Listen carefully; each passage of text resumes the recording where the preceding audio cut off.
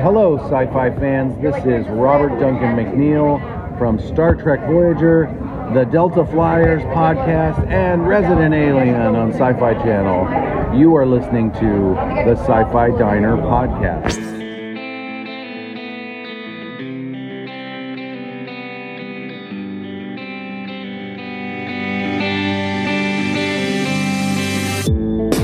Science fiction is an existential metaphor.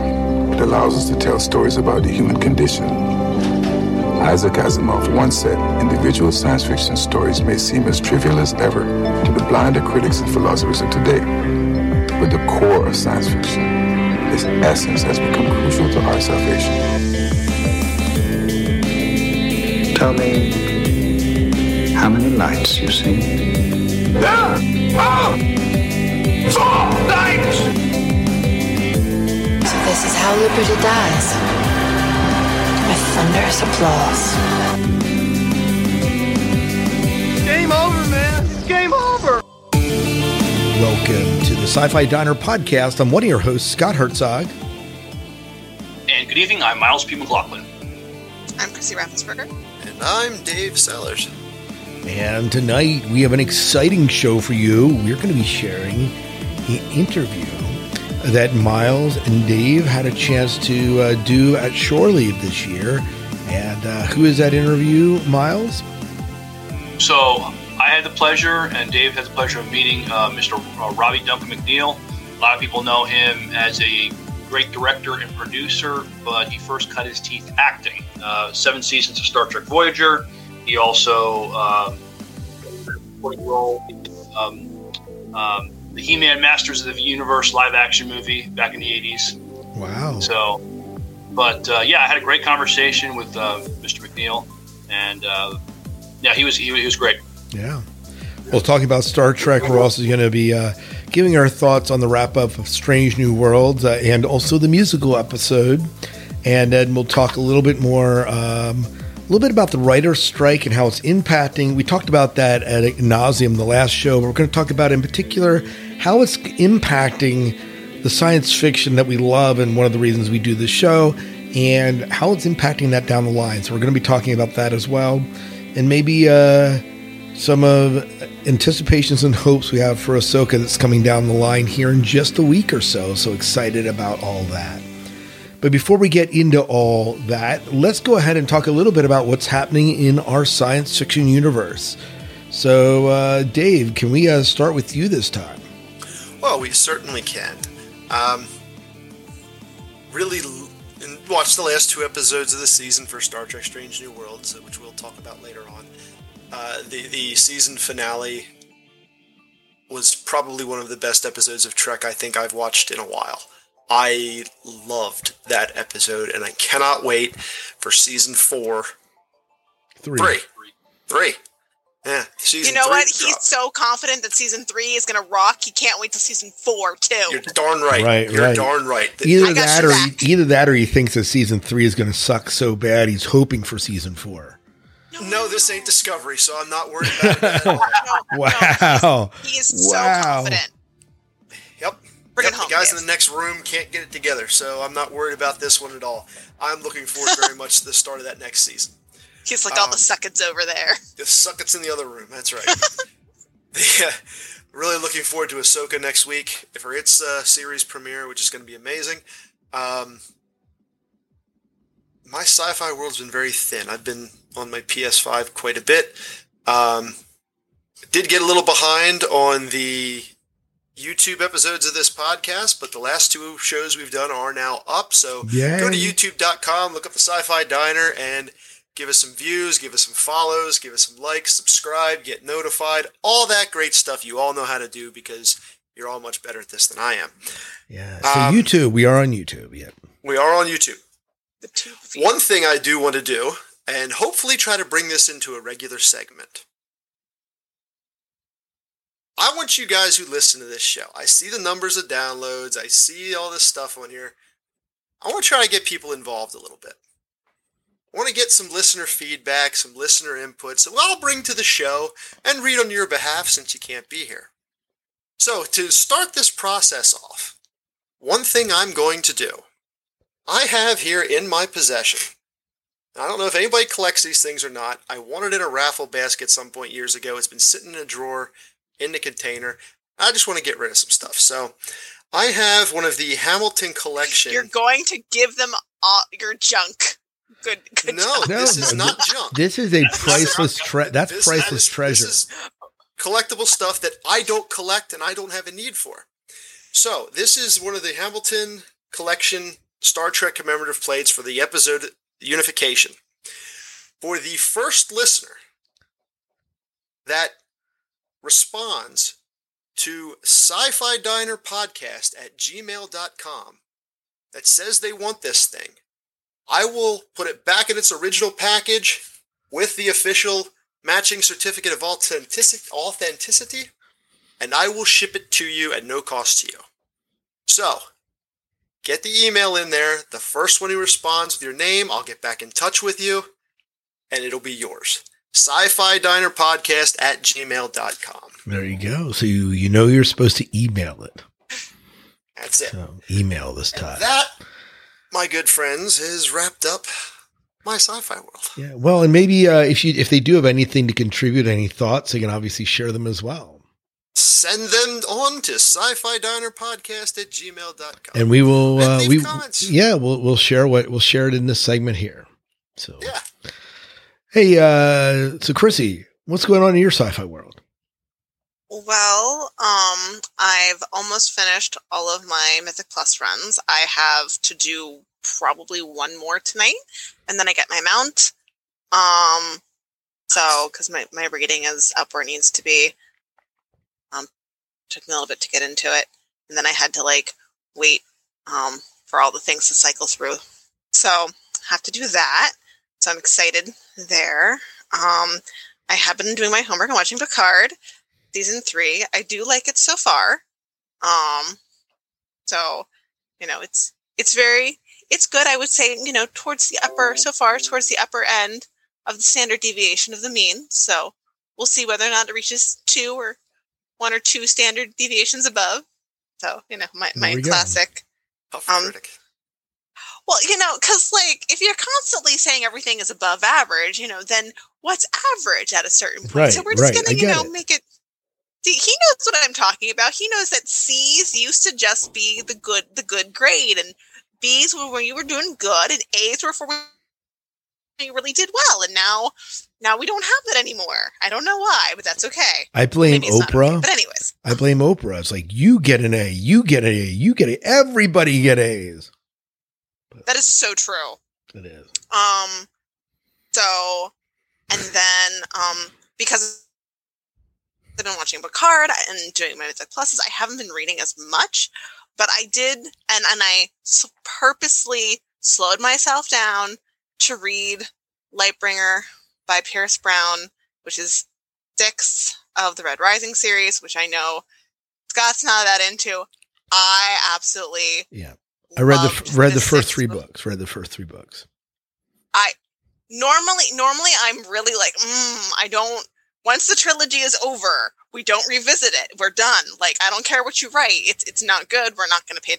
You're going to ruin what you did before, because normally that's what happens with authors is they write these wonderful books, wonderful trilogies, and then they decide to come back to it and they just ruin it. This is why we don't watch,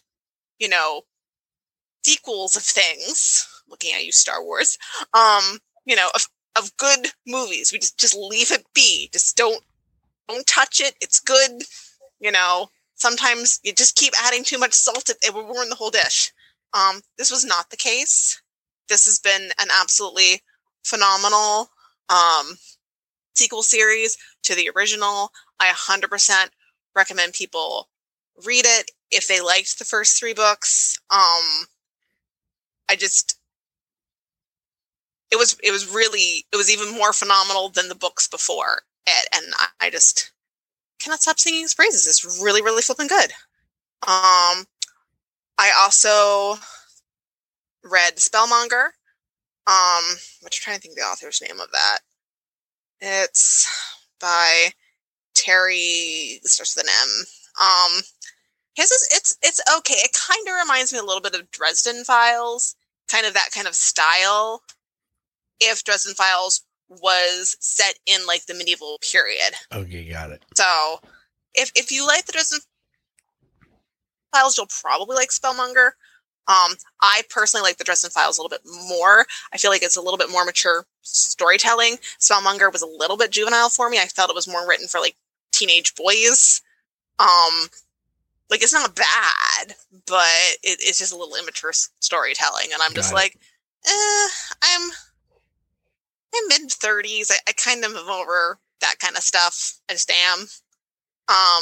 Maybe when I was a teenager, I would have enjoyed it more, but yeah, but weren't you telling us that your brain's still teenage? So maybe you said that earlier. My sleep pattern is still a teenage sleep pattern. Got it. Let me clarify that. Okay. I was lied to. I was told that my sleep pattern would shift out of teenage sleep pattern into adult sleep pattern by the time I was 25, and that was a vicious lie. Got it. My sleep pattern is not. Right. But it's really good. I would say it's really good, but it's decent. And now I'm on to the 3-body problem. And I'm going to totally mistake how to say his name. Sinin Lu? I'm not sure how to say that. But anyway, so I'm starting on that. So that has been my sci-fi world. All right. Very good. Very good. Miles, what's going on in your sci-fi world? Not a lot. There's just not a lot of new stuff being put out. So I did see the last 2 episodes of Star Trek Strange New Worlds. I saw a trailer for season 2 of Star Trek Prodigy, which I think really looks good, but unfortunately, we're not sure where we're going to get it. What else did the show on Amazon, Carnival Row, season 2 is back. I watched the first episode of that. I enjoyed that. I think I'll probably watch that. I tried to watch the new Superman animated series on Max, and I couldn't get through the first episode. It's just the tone is just. I don't know if it's just geared towards kids or teenagers. It's a little too amped up for me. And the voice actor is Jack Quaid, the voice of Boimler. He plays Clark Kent, Superman in this, and it's just a different tone. So I try to watch it. I usually enjoy most things Superman, but I couldn't watch this. I did get a new time travel novel. It's called Time Shudder by Elise Douglas. I'm about 2/3 of the way through that right now. So that's all that's going on in my sci-fi world. I'm looking forward to Ashoka also. I think that's really that's down the pike. I was looking at what shows are coming back. Got me onto the whole writer's strike. That's why the shows I want to see aren't back. Right. Or come back to him. Yeah. Very good. Very good. Well, in my sci-fi world, of course, Strange New Worlds, which we're going to talk about, the 2 episodes. Kiefer and I finished the 2nd season of Good Omens on Amazon Prime. David Tennant and I forget the other guy's name right now. Everyone's shouting at the screen because they know it. But these 2 actors are just phenomenal at playing off each other, and it was absolutely a fantastic series. I did not like the ending because I felt it was forced, and Kiefer agreed with me that it felt forced. But I did like the story in general. It was a very good story, and there was a good twist at the end. There was some parts in the end I did not necessarily enjoy. So that's Good Omens. And I did read the book Good Omens, which I had never read before, by Neil Gaiman and Terry Goodkind, I think is maybe that, or Terry Pratchett, wrote that. And if season 1 follows the book follows, is the premise for season 1, and they follow each other pretty closely. Probably one of the most faithful adaptations of a book to TV series that I've ever encountered. I'm on book 8 or 9 of the Dresden Files. So, maybe after I finish the next 20 books, Chrissy, I will go to that medieval series that you're suggesting. Well, that one has 15 books. Okay, so I mean, I have a while, and I'll probably get sidetracked somewhere along the way there. But that, side quests are fine. Yeah, like we'll get to the main quest eventually. I did begin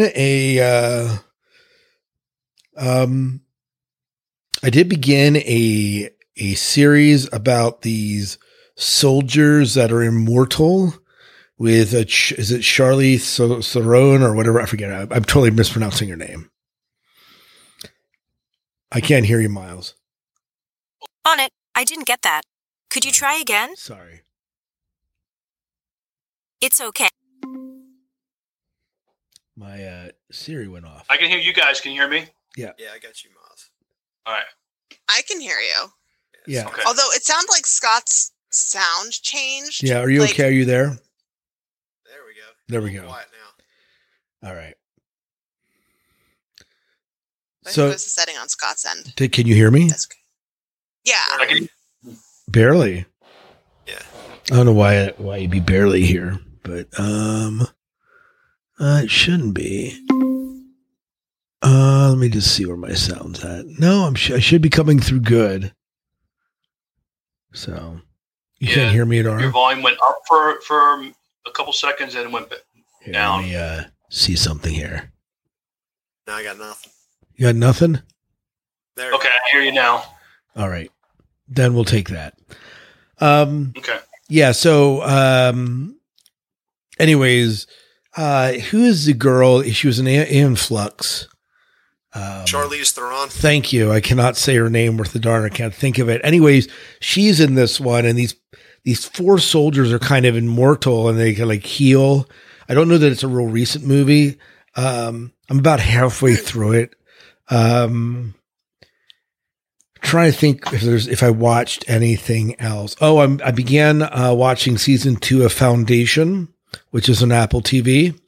I watched the first season and said, well, I don't have anything to watch right now. Maybe I'll watch it, which tells you that it was. Is that the same as the book? Yeah, so it's based on the novels by Asimov. And Asimov, yeah, I read that. Is it? Asimov's grandson has a hand in directing it. So. Oh, interesting. Maybe I will watch it. So I think the beauty of it is it's been a long time since I read those books, and I'm like, oh, this is nice, but I don't have a real religious attachment to the book and having this be a faithful adaptation. So I don't know how close it is. I said that about Wheel of Time, but then I was watching it and they kept going, no, that's not it. That didn't happen. And then so to be fair, I'm looking forward to season 2 when that drops because I think I'm hoping it redeems itself. They had the COVID cut in the middle of that show, and then when they came back, the guy that was playing Matt Coffin, he dropped out of the show because of mental health issues, which obviously you need to take care of that. But it did change the show, and yes, so yeah, but I think that's Sci-Fi World. I think those are it. I've been watching a lot of League of Legends as always, and just enjoying that as well. So. Yeah. There you go. That is my Sci-Fi World. Do we know when Arcane is dropping season 2? Speaking of League of Legends. Yeah. So you know what? I thought I saw a trailer for it, but I think it may have been a fan-made trailer. I've not heard. I'm guessing next year with how long it takes them to make the animated episodes. So I'm going to look this up. Yeah, you go ahead and tell us. Yeah. It is. We'll find out here for you. Because we all need some more Jinx in our lives. Late 2024. Yeah, see, that's what I thought. That's what I thought. So yeah, this is as of 6 days. Release date rumors. So yeah, we'll just keep on checking back. Yeah. Was that a game? No, it's the animated series for League of Legends. So it got. You need to go watch it. It got critical acclaim. You do not need to be a League of Legends fan, although if you are, there's a lot of Easter eggs in it for people that are fans. But the show itself is really moving. Like the girl that ends up being Jinx, like you feel why she ends up the way she does.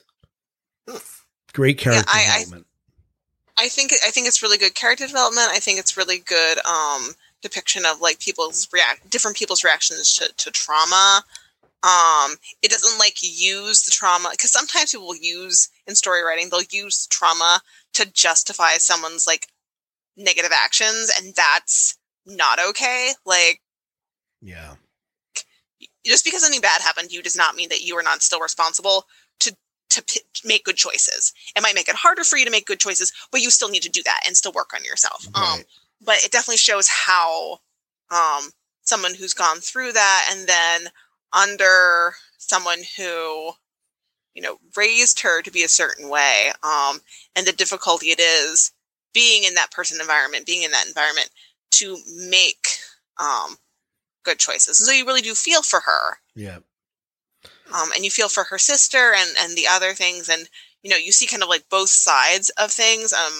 That's also one of the reasons why I really like the Red Rising series, especially this new trilogy, is you're able to see both sides of the equation. And normally I don't do like this whole morally gray and both sides have, you know, merit, because 9 times out of 10 authors don't write it very well, like both sides very well, to be very convincing.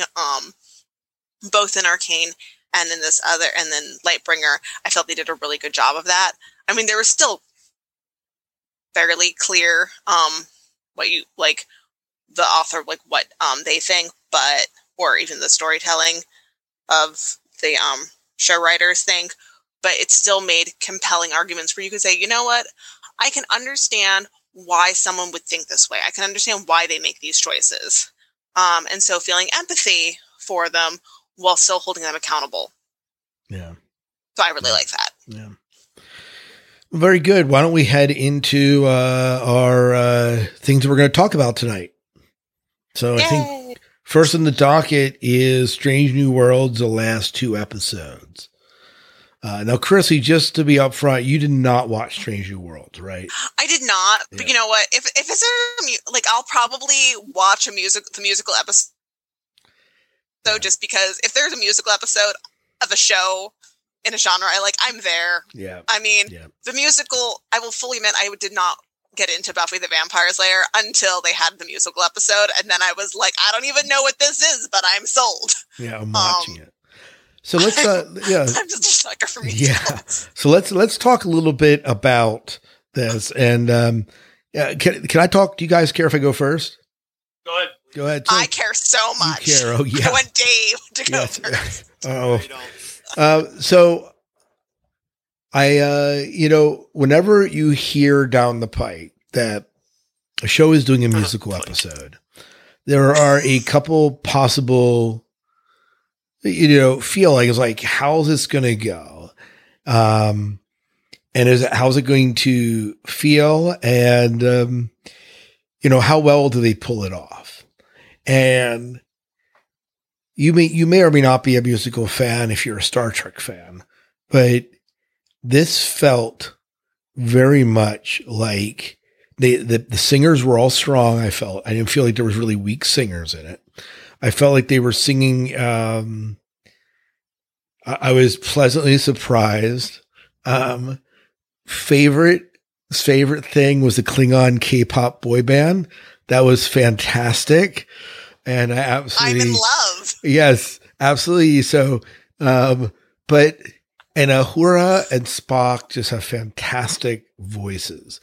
I really did enjoy not only the premise that when they sang, they were like revealing their emotional hearts, and that this is something that they're trying to solve. But I felt like it was, I felt like I was watching, I felt like I was watching an episode of Glee a little bit. But a much better Glee because of just dying inside. Look at him. Yeah, it is. But I really appreciated this. And let me say this. I go back. This is the only Strange New Worlds episode that I've watched 3. And if you count the times I've just listened to the songs, 4 times that I've actually watched this episode. So look at Dave's disgust. I love it. It is fine because it doesn't have to be for everyone, right? It's not disgust either. Yeah. And he's just like, it's like, no. Yeah. So he's like, I'm totally not into it. Yeah, you may not 3 be or 4 times. What was it? 3 or 4 times. 3 or 4 times. Yep. scoffing. Yeah. So like literally I watch it. Kiefer goes, "You're watching this again?" Because he goes, "What is this?" I'm like, "It's Star Trek." So I think maybe we should just start by talking about the musical episode before we get into the finale. I really appreciated it. I really liked it. And there were some great and funny moments because of the characters.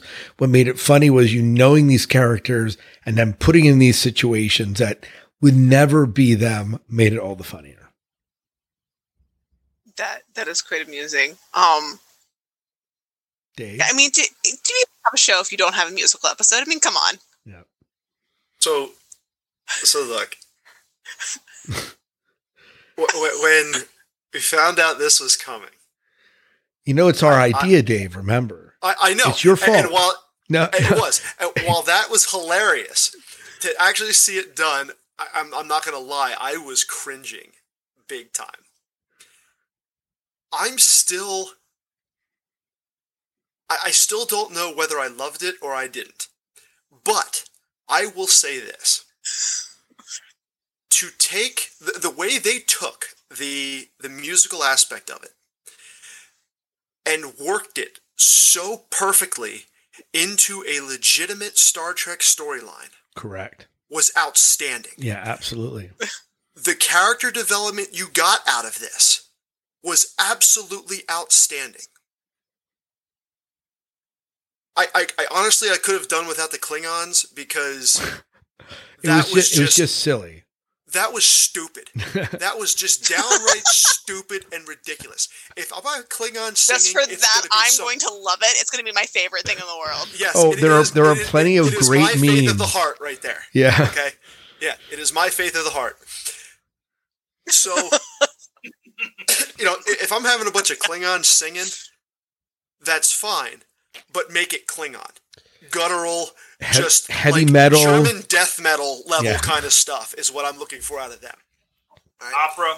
Yep. Yes, some Klingon opera looking thing. That would have been on the nose perfect. So symphonic metal, that's what you wanted. I mean, that's fine. Yeah. I'll take that. Okay. I'll take that. I'm also very interested in Miles' reaction because his faces during Scott's thing were quite amusing. Now, the part that pissed me off the most, and it still just irritates the living crap out of me, is the fact that, again, another example, how the same franchise. I know what it is. Company, Dave, can I predict what you're going to say?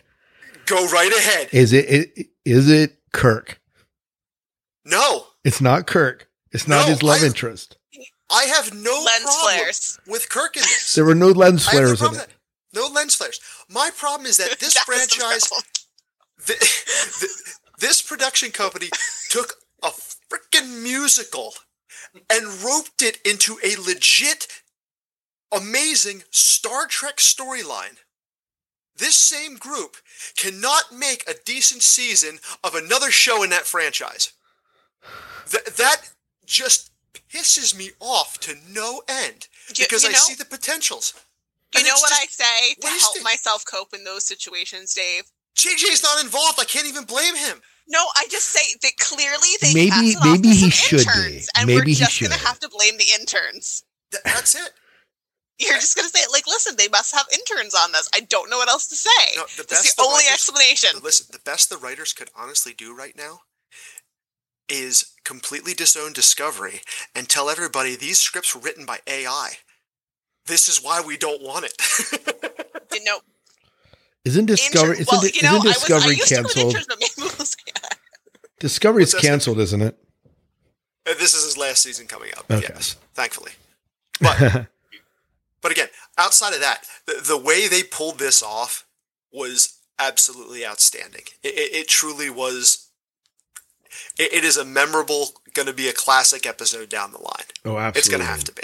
Yeah. Absolutely. I'm not fanboyed like Scott was out of the deal. I'm not exactly the biggest fan of musicals, but I got to give credit where it's due. This was pulled off. If they release it on vinyl, magically. I'm picking it up. Oh, I would buy it for you. Well, thank you. If you find it, you let me know. Send me the link. I will. Yeah, but Miles wants the vinyl too. You can tell it. I'm just very interested his reaction. Yeah, so Miles, let's hear your awesome review of episode 9. I thought this was a steaming pile of pure genius. All right. So I love musicals. I don't care if people break out in song and dance. I can't do it myself. Yeah. I wish I could, but it's not something I can do. So I appreciate it when people who are really talented can do it and pull it off. I enjoy community theater. I have seen many Broadway shows over the decades. A lot of my CD collection is of Broadway shows. So Star Trek the musical, sure, why not? Just make sure it doesn't suck. This didn't suck. I thought, I have to echo what Dave said. They told a good story. They made it plausible. Just there's a universe out there. They break out in song and dance. That's how they communicate. There's Star Trek explored other strange things about that. I've been following the memes about, people complaining this sucked. Star Trek never had music, and Star Trek had lots of music over the decades. That's just, not true. There's lots of times where Data is singing. Data is singing. Uhura is singing all the time. Picard's whistle. Spock played a lute. Riker on the trombone. Music played a big part of Star Trek throughout the series. So somehow it's better. It's a lot better than it deserves to be. Somehow there should have been an absolute train wreck, but somehow they managed to keep this train on the tracks. And what Dave said was right as far as telling the story, but also somehow when these actors are singing their songs, it advances the story. It's like it moves, it progresses their stories moving forward. It's not just a production number. It's like this song has it's for the most part it's going somewhere. And when I heard Spock sing his song after things aren't going well at Chapel, it hit me in the field. That one spoke to me as far as just the emotion of that one. And as far as the Klingons doing boy band K-pop, if it was a long number, I would probably have been bothered by it, but it was very short. It is so antithetical to the Klingons. Even when the Klingon starts talking and he can't get the words out, he has to just have to start singing it, and his homies have to join in and dance to it. It's ridiculous, but it's fun. It's not too long. So I can forgive it. I give it free pass. You be entertained. When you think about it, though, juxtaposition is very much how they have portrayed the Klingons. Because I still remember, when they're talking about how, a Klingon date, the woman is like, I guess, throwing things at the guy, and he's sitting there reading her poetry. So, I mean, if you think about it, it does kind of work. So the females are probably going to be singing your death metal, and the men are going to give you the K-pop. This is now my new theory about Klingon and their different musical genres that exist in their culture, and it's by gender. Scott, do you remember years ago at Farpoint when they had some dance choreographer doing a dance lesson on Michael Jackson's Thriller? Do you remember that? I do remember that. Do you remember the two brothers that cosplay together as the Klingons? Right. They took part in the Thriller. You have Klingons doing the Thriller. That sort of reminded me of that when I saw that. I'll send. I got the video. I still have the video saved. I'll send it to you. Juxtaposition is very much established for Klingons. I think that we can allow this. But no, this was a great episode. I thought you're ahead of me, Dave. No, I'm right. A lot of these people got really great singing, really good voices. They must have done some singing in the past. The actress who plays her, I thought she was really good. I don't know if everybody in there sings. I don't know if they had some help as far as the recording studio goes, but I don't care. It was very entertaining, and it still managed to tell a good story that advanced the plot and advanced everybody else's story along the way. And so, like I said, it should have been a train wreck, but the train made it to its destination. Oh, good. The actor who played the one Klingon general, he played Hemmer. He played the Enar engineer. They brought him back. I'm still mad they killed Hemmer. I miss Hemmer. But they brought the actor for supporting role in this episode. Hopefully we'll see him again. But yeah, this was a great episode. I'm thinking sometime we need. I mean, musical episodes are a lot of sci-fi fantasy shows. Maybe we'll have to do a special on the musical episodes someday. Yeah, or our favorite musical episodes. Do you remember the Fringe musical episode? Vaguely. I'm gonna have to go. Now that you say that, I sort of yeah. That was also a fun one. But I remember the was it not Continuum? The one with oh shoot. Well, we'll have to do like good sci-fi fantasy. We'll simply have to do musical episodes. There we go. Sanctuary. That's the one I was thinking of. Sanctuary. Oh yes. They did a musical episode. So, yeah, I loved it. It was great. I mean, I've been dogging on season 2 of Strange New Worlds, and first half, they did some things I don't care for, but they seem to be redeeming themselves these last few episodes. Yeah. Well, just so you know, for a while it was a #1 iTunes album, and when I bought it. Oh, you bought it? Yeah, and they. Yeah. And the #1 soundtrack. So just so you know, it did have an impact. But well, let's move on into the finale episode. Dave, I'm going to let you go first because this is the one that you were absolutely stoked about. Tell me a little bit about what about the finale really turned your crank. Well, I've always been fascinated with the Gorn.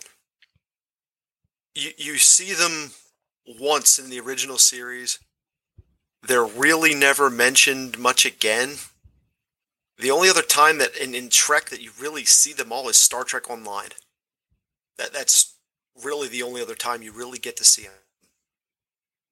So the fact now this is like the second or third time they've actually brought them in to Strange New Worlds, I love it.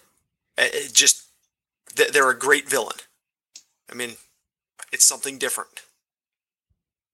And it's established already, which is awesome. The way this whole story ran, and the climactic, there's some high stakes stuff happening the whole time between.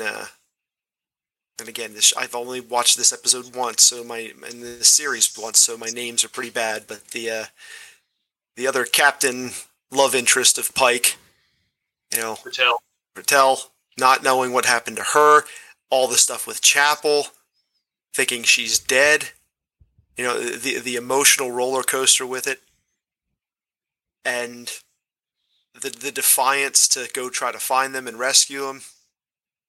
And honestly, one of the biggest things that got me excited was the introduction of another loved character back into this show. Oh, yeah. Everyone's favorite future chief engineer, Montgomery Scott. Oh, I about jumped out of my seat when I heard him talking and I heard that accent. I was just jumping for joy. It's Scotty! Yeah. That is pretty And I'm awesome. like, okay, now we're bringing this one back.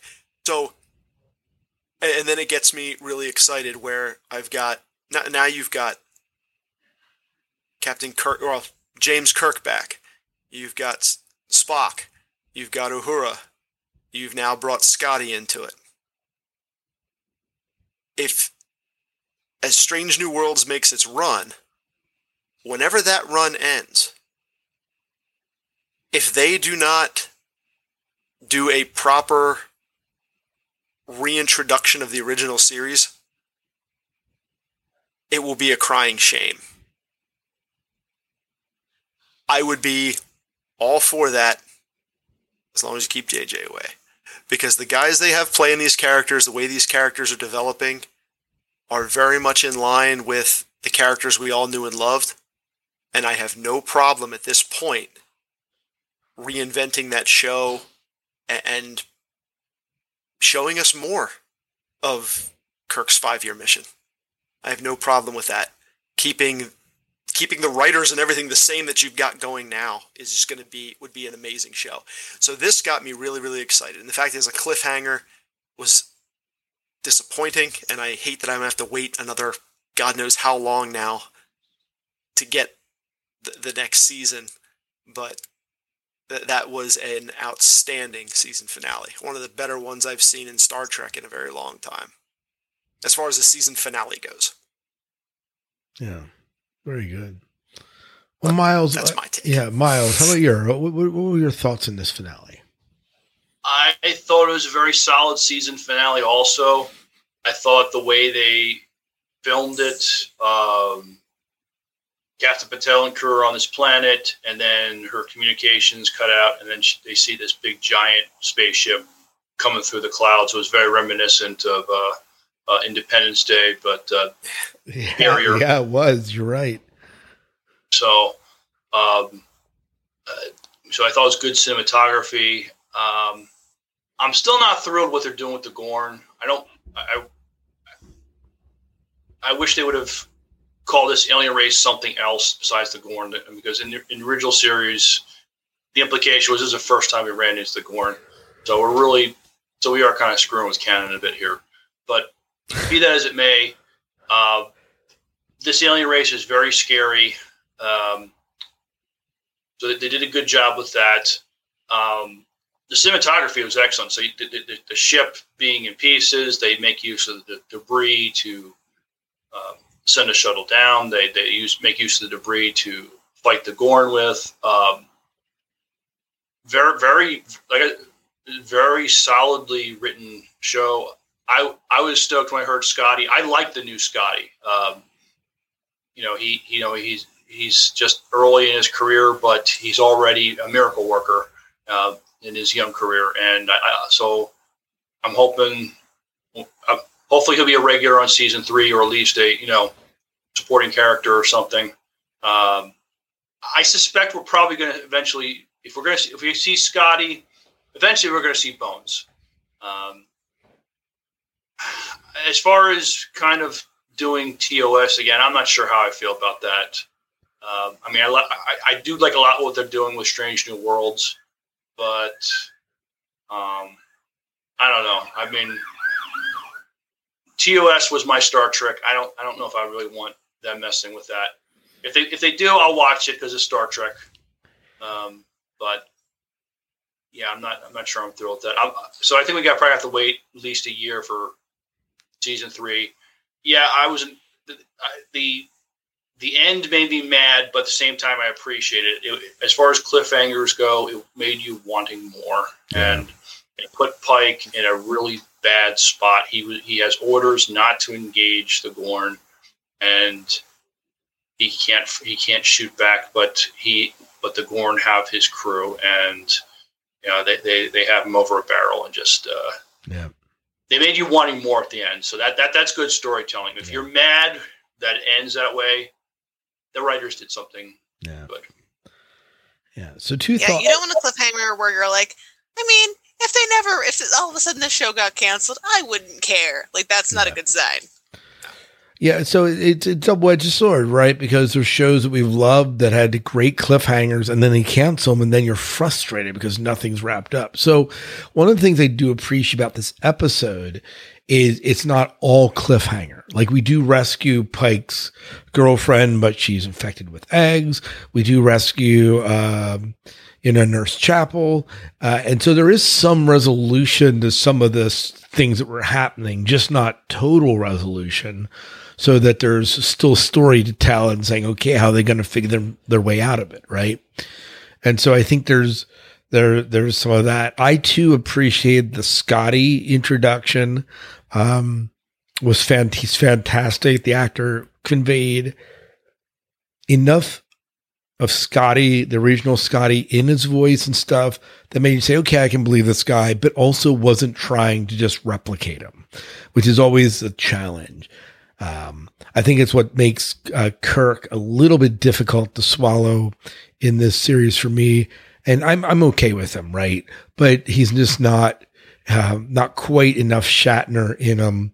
But I don't want him to be Shatner either, right? So there's that double-edged sword, right, with it. They do potentially be seeming to bring enough of the characters in that potentially we could spin off into some, original series episode type crew. Like we have Uhura, we have Kirk, we have Spock, we have Scotty. So we have we have enough of the crew that this potentially could spin off into something, right? Whether they should spin off into something is the question, right? Well, I think just quick clarification, because I'm not watching this show, so I just want to make sure that I understand. So this is still following the original timeline, correct? It's not the weird JJ whatever that is. Correct. Although don't get Miles started, because there's enough deviation in this show that Miles would say they aren't really following the prime timeline as much as Miles would like. So don't get him started. That's all I'm saying. Well, with larger shows, multiple seasons, multiple spin-offs, continuality can be a little bit of a difficult thing to keep track of. So is it within the acceptable deviation, as it were, for such a large franchise to have these slight deviations? We're like, well, it actually, in this episode over here, this was established here, and then they kind of changed it over here. Even our own timeline has, continuality problems. The Mandela effect is very well documented. So maybe that's what they're suffering from. Maybe. Miles, your thoughts on this? Is this within the acceptable? Is this within the acceptable deviation for you? In my head, this is happening in an alternate timeline. This is not the prime timeline. Okay, so it is beyond the acceptable deviation from the standard mean to determine that this is an alternative timeline. Okay. Yeah. Well, so I was going to ask. Or go ahead. Now, not that I have the power to designate it as such. The powers that be, CBS. People that own Star Wars. I just designate all the new Star Wars as not canon. So, I think that we do have the power. Well, there you go. There you go. I have crowned Miles king of Star Trek. With Miles' argument that this is not the prime timeline, then I'm all for them spinning this off into a new original series with this new crew, because it's not going to be the prime timeline anyways. So screw it all. I like these characters. I like the Spock. I like this. Uhura's fantastic. In fact, we get more Uhura than we ever got in the original series, and I'm really enjoying these characters. And my only question, I think, in all of it is, can Kirk be a good frontman for the show? And that's my question. I'm not sure I have an answer for yet. I do like him as a character, but, I'm not sure he's quite capturing the way I'd want a front runner to capture it if we chose to spin this off into a new original series. See, I was gonna ask, would the new series just be supplemental episodes of hey, we told some of the stories, but we didn't tell all of the stories of the 5-year thing. So here's some other stories, and kind of pepper them in together, But if we're just gonna say it's a brand new timeline, well, then go for it. Right, do all whatever. In. Just, get JJ to direct the new series, and we'll be fine. And you know what? Well, just for old time's sake, we'll make sure that the intro song is the Klingon K-pop. Absolutely. That would be the perfect theme song for the original series. Tear the comm badge from my chest. Take all of my Star Trek belongings out. And I will no longer consider myself a fan. I'm going to burn it off. We'll swear it off. Oh, my. He's going to be like me with Star Wars. I'm like, no. I don't have to be. I will make you look like a disgruntled employee. No. So I will burn it down. all this to say, I did appreciate the finale. I felt like it was wrapped up enough for me, but still leaving room for them to, go do what they need to do. So, yeah, it's good stuff. Yeah. All right. Well, good. Anything else about the Star Trek? Or what else do we have to talk about here? You were going to talk about the writer's strike. You still want to do that? Tell me a little bit about the writer's strike, Miles. Well, all it is just there's a lot of shows that are delayed. Just a short list, and I picked the shows that were probably sci-fi related. The Handmaid's Tale, it's their last season, but that's going to be delayed. The Last of Us on Max. Daredevil, Born Again on Disney Plus. Now this is the one I'm upset about. Andor on Disney Plus. That's going to be delayed. Cobra Kai on Netflix.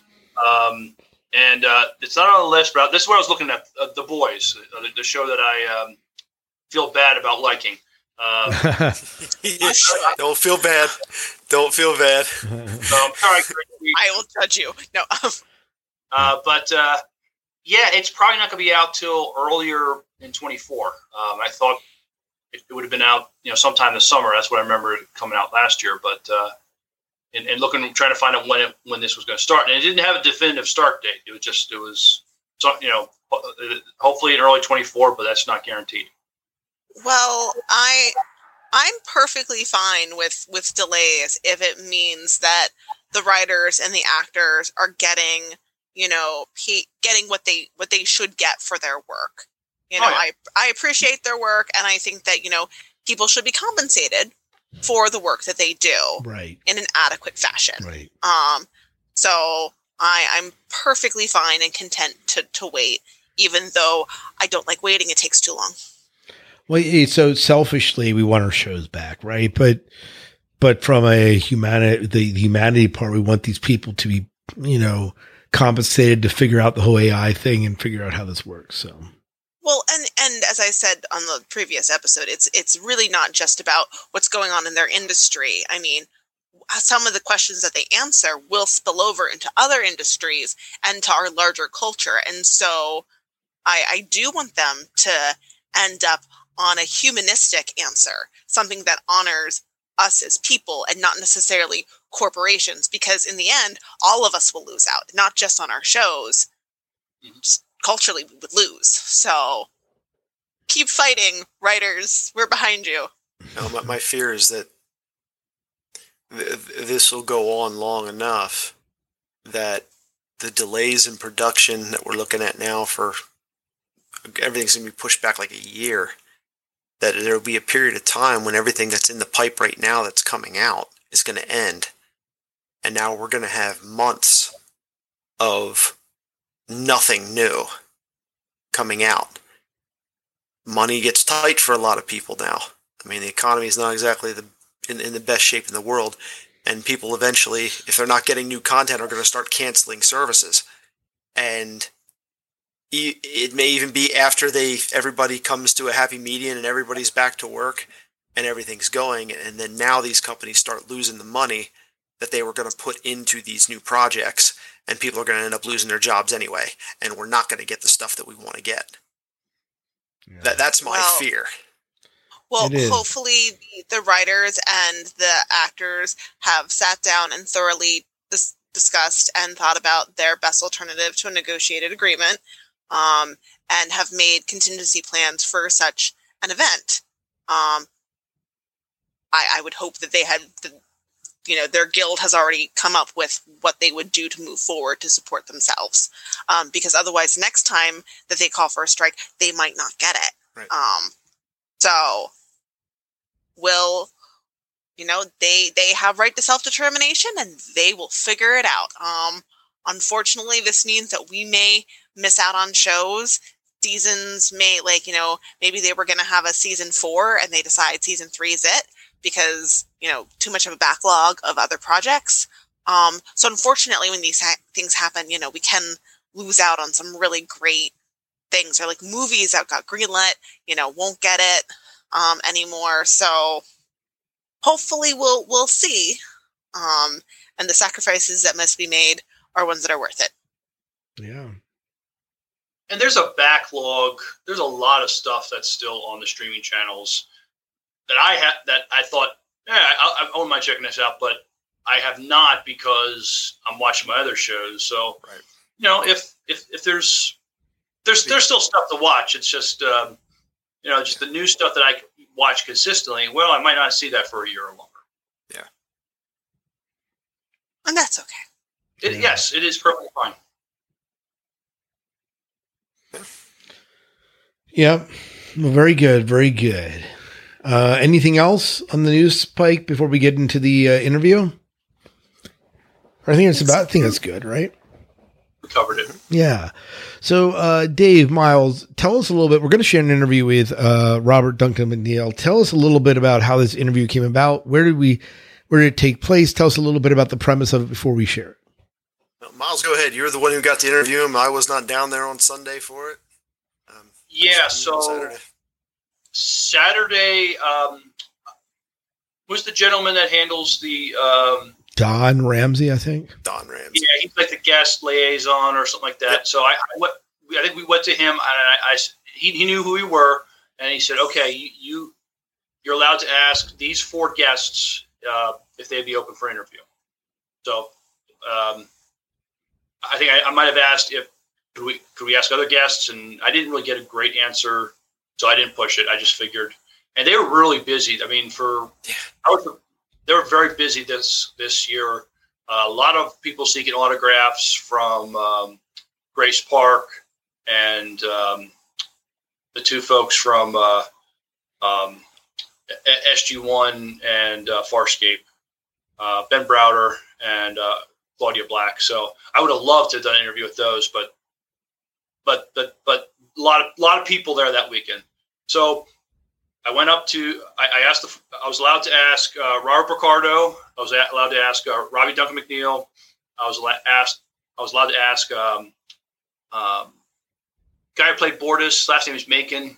Peter Macon, and Aaron Douglas. So I went to them. First, I went to their handler. Listeners, if you podcast, if you're going to do a celebrity guest interview, work with the convention. Don't just go up to the celebrity guest. There's a right way to do this. Follow the rules. Work with the convention. It's just better that way. And if you don't get the interview, it's okay. That's not the end of the world. You want good relations with the convention and the people that work at the convention, and even the celebrity guests. I mean, you put a microphone in front of a celebrity guest's face. That's just not very classy. So I went to the handlers, and then I talked to each of the guests. Most of them were amenable. Everybody said they would. It just said, look, not sure how time is going to file, but check me when at such a time. Maybe we could do it then. So I didn't get Picardo. Picardo was very busy. He was doing all kinds of stuff that weekend. I did ask Peter Macon. He said, "I'm sorry, I'm just too busy." And I said, "That's fine. That's fine. It's great to see you. I hope you get another season with the Orville." And we shook hands, and that's another thing. Just if you don't get the interview, it's not the end of the world. You want to have good relations with the people at the convention. Especially since they're going to be the ones that allow you to come back the following year, right? Yeah. And you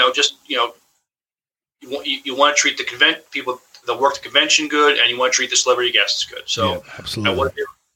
So next morning, I went up to Mr. McNeill's table, and I said, "Hi, we spoke yesterday. It's kind of slow right now. If I get an interview with you, and if we need to pause, if you have any fans who want any time with you, not a problem." And he said, "Yeah, sure, absolutely." And he was very, very amenable. He couldn't have been nicer. And there was a moment in the convention in the interview where we had to stop for a second because he had a couple fans want pictures or whatever, and we resumed, and it was fine. So, but we had a great conversation. I tried not to make it.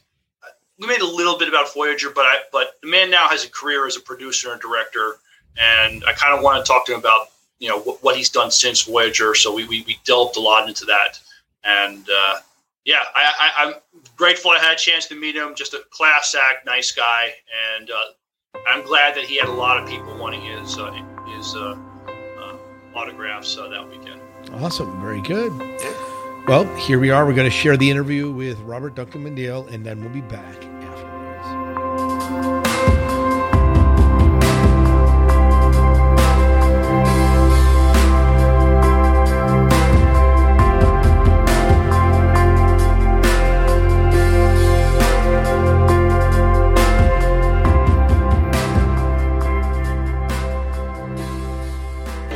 Sci-fi fans, we're at Shorely 43, and we're hanging out with Mr. Robbie Duncan McNeill, executive producer and directing several episodes of Resident Alien.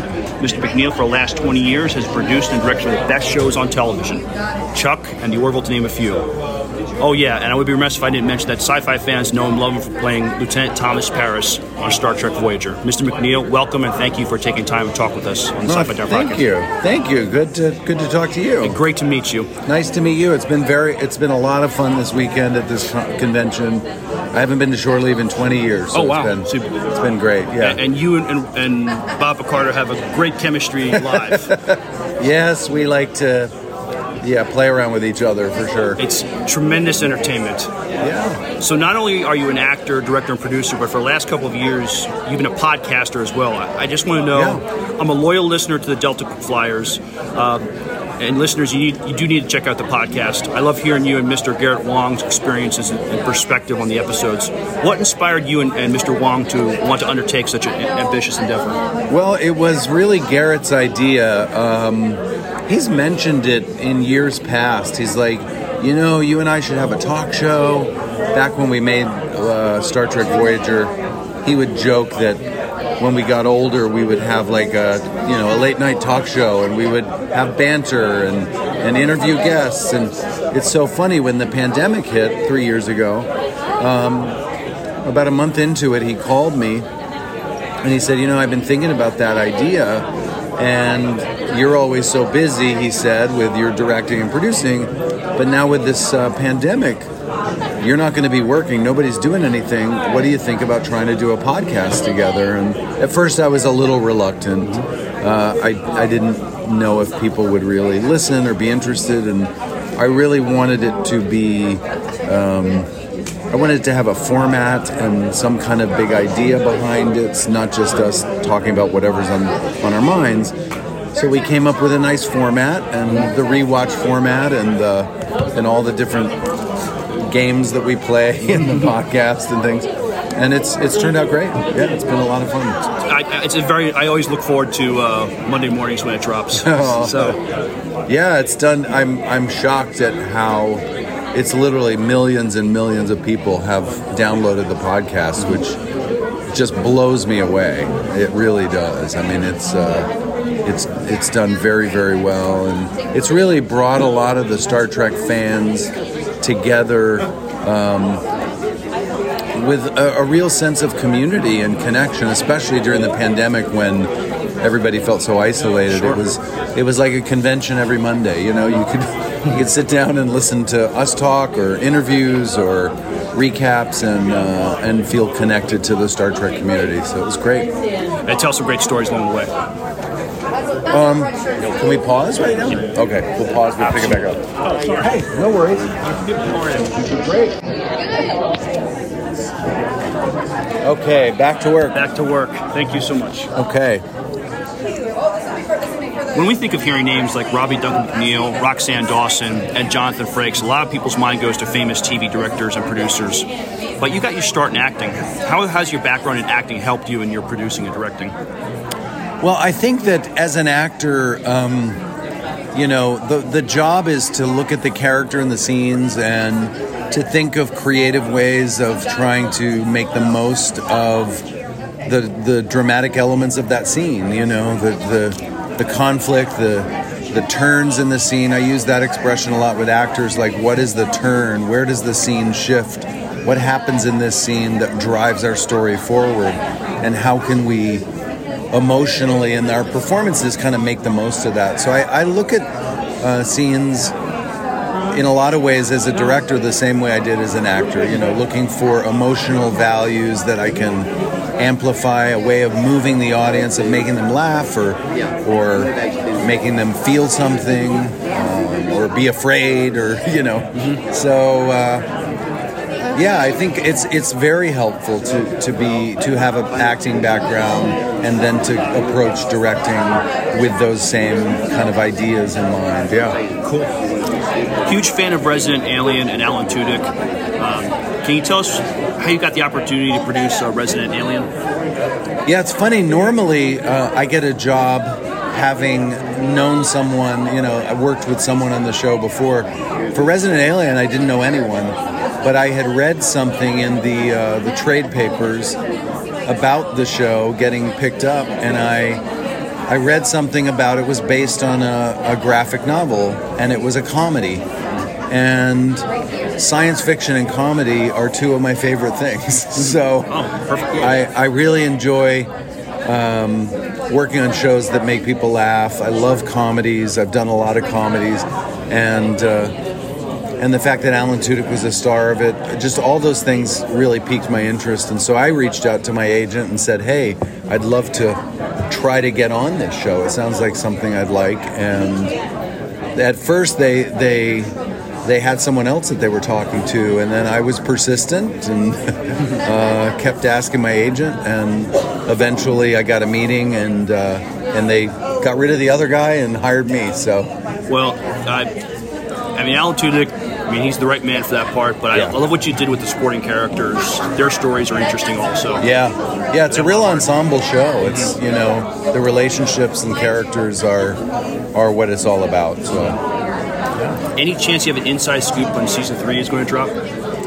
I think the plan is October, November this year, but this writer's strike has really,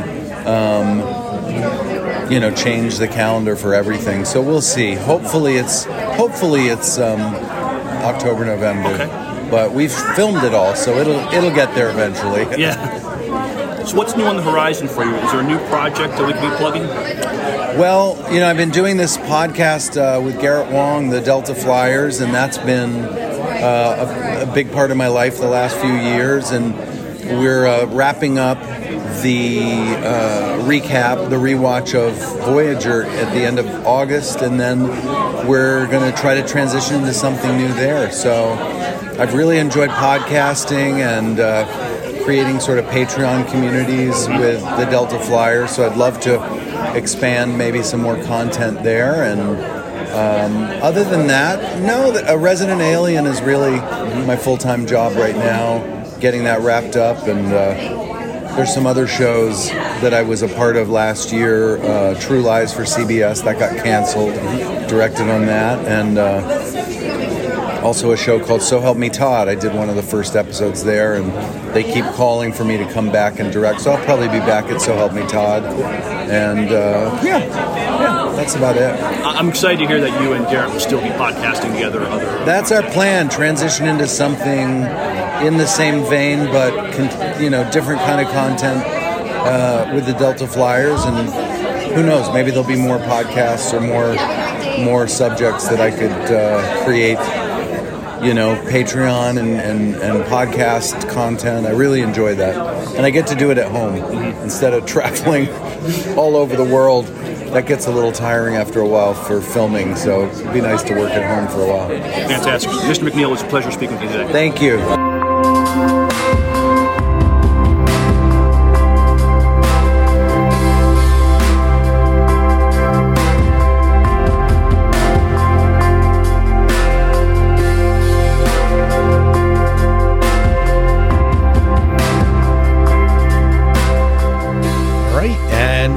Back, so hopefully you enjoyed that interview, and please don't forget that Dave laid down a challenge earlier in this episode that we would love your feedback, what you're watching, but more importantly that you send an email to the SciFi Diner Podcast at gmail.com and say, I want Dave to give me free stuff, and he will do so.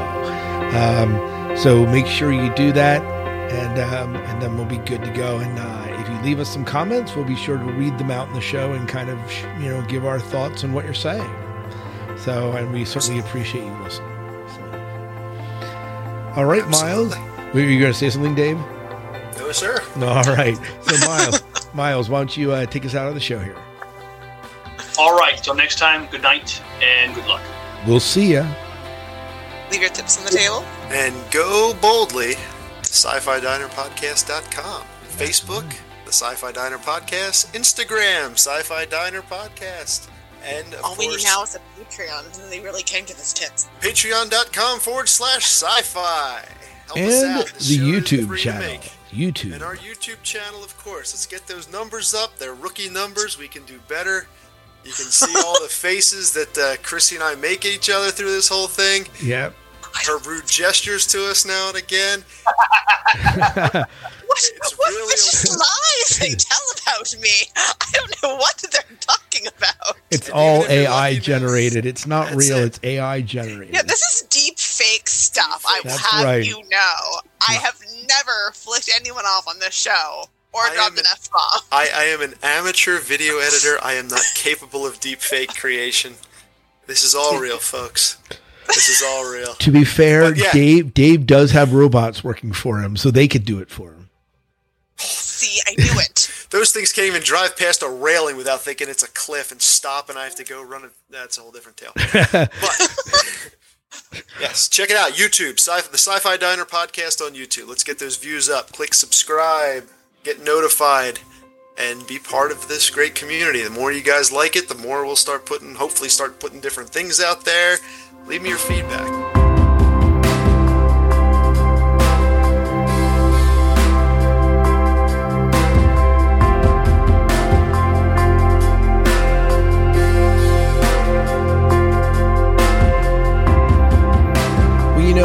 It's really routine. Once you're tired enough, it doesn't. Once you're old and tired. Yeah, once you're tired enough, you eventually, exhaustion will overtake you. So, it has taken me enough to be able to just go to bed consistently at like between 11 and 12, because normally up until this point in my life, my brain has been like, well, it's midnight, so clearly we need to think about all these things. And I'm like, it's bedtime. Night has fallen. Yep. I was viciously lied to. I was told that my brain would go back to a normal person's at 25. 10 years later, it's still on teenage time, and it has not returned to a normal person's time. Like, my brain just doesn't really fully wake up until 9 a.m. Like, that's when it starts firing off, and it says, okay, we're awake, we're doing things. So I usually, if I can, I, get in at 8:30 for my work, because the first half hour of any work day is usually just, getting coffee, whatever. It is my most productive too. Literally, after I'm done walking, my most productive is before anyone else shows up. Once people show up, all hell breaks loose. Yeah, but it's okay, I'm gonna get a coffee thing. But as soon as 9 o'clock hits, my brain turns on and I'm ready to go. That's why I don't schedule things until 9 a.m. Sounds like you need Red Bull in the morning and a couple of good shots of Jack or something at night to put you to sleep. I can't take shots of Jack at work. Before you go to sleep. Before you go to sleep. You can do it at work. What are you talking about? That's just lack of imagination trying to say you can't. Yeah. This is coffee I'm drinking. Irish coffee. Yeah. Well, Dave, Yeah, teachers looks like he's half loaded half the day anyway. I do have a problem, Dave. What's this? My problem is that my prep. Guess when my prep is? Block 1. No. Block 4. Worse. Block 4. Like block 4, my brain's like, okay, I'm done and out to lunch, and they expect me to prepare for the next day. Yeah. Sounds like it's a good time to go hang out down in the esports room. Yeah, I don't know if I'll do something, but I'll guess I will get work done. But yeah, it's gonna be rough. Wow. How long are you down for? Oh, for down. I'm down forever. Eventually, I am down. So they said a few days. So I'm taking Thursday off. So we start the 28th. 28th, 29th, and 30th, I'm in school. parents' night, and then 31st is when my surgery is on Thursday. I should be back at school by the next Tuesday, unless something is haywire. I'm unrestricted lifting. Like, I'm not supposed to lift for like 10. Like, it's like a month of 10 pounds. But so you should know that anesthesia typically can cause depressive like symptoms, especially a month out. If you've not had surgery before. So if at the end of September you're just very moody and down, it's probably just the anesthesia leaving your system. It is, after all, a depressant. I was going to say that's typically my normal September after I start working. So if this is my normal and that just adds to it, God help Kristen and Kiefer. That's all I'm saying. Yeah, well, it just might be something to be mindful of. That it can alter your mood. Now, some people, it just, because it can stay in your system for a while, and because it is a depressant, obviously it's going to depress your system, and so you may find yourself just much more moody and cranky, and so my recommendation would be to try and not schedule like really stressful things, and maybe just not do a whole lot of events in September, if at all possible. Okay. That's just my mental health thing. I do appreciate that. Unfortunately, I can't not go to work. But I mean, if I want to avoid stress, but sometimes it's also very helpful to just know like what's causing. I think as long as there's an awareness of it, so right, and that way, like when you're upset about something, and then you can be like, am I having an incongruent response to this thing? And then you can be like, oh, this is the anesthesia. I'm not really this upset about this thing. Like, I should just go manage my emotions and go be by myself for a while, and I'll be fine. I think most most people know me that if I get upset, there's really something causing me to be upset. Because I rarely ever get upset. It takes a while. So if I irrationally do that, then yes, that'll be a huge red flag. Well, that will be your lovely, so just warning you. It almost tempts me to try to figure out what can get Scott really upset. Listen, we're not doing that to him as an experiment in September. Yeah. That's not fair. Let's wait till after school starts. After school's out. After school's out. I'm sorry, Scott. I did not mean to give him ammo. Yeah, great. Suddenly, Dave and Miles are on a mission. Miles owes you a few, I'm sure. So I am certain he does. I am also having a minor surgery at the end on September 1st, so this will be fun. Oh, yay! Yes. So what we need to do is, we should schedule what hospital a show. are you going in? Ephrata. You know what? I'm going to Ephrata too. We could just partners, like, right? Hey, hurry up! Yeah, SciFi Diner Hospital on location. There we go. Yeah, we can do the SciFi Diner on anesthesia. It'd be great. Yes, in post recovery, be like, we're going to start recording a show and have the two people who are anesthesia won't remember what they're saying. Let's ask them some questions. That's right. I've been recording all this. This is going to be bonus material at the end now. I started recording the moment we got on, because you never know where this conversation goes. You never know what Jen is going to say. You never know. Yep, there's been plenty of exits that, like, after the show, if you stay tuned and continue to play it, there's a lot of nice conversation happening.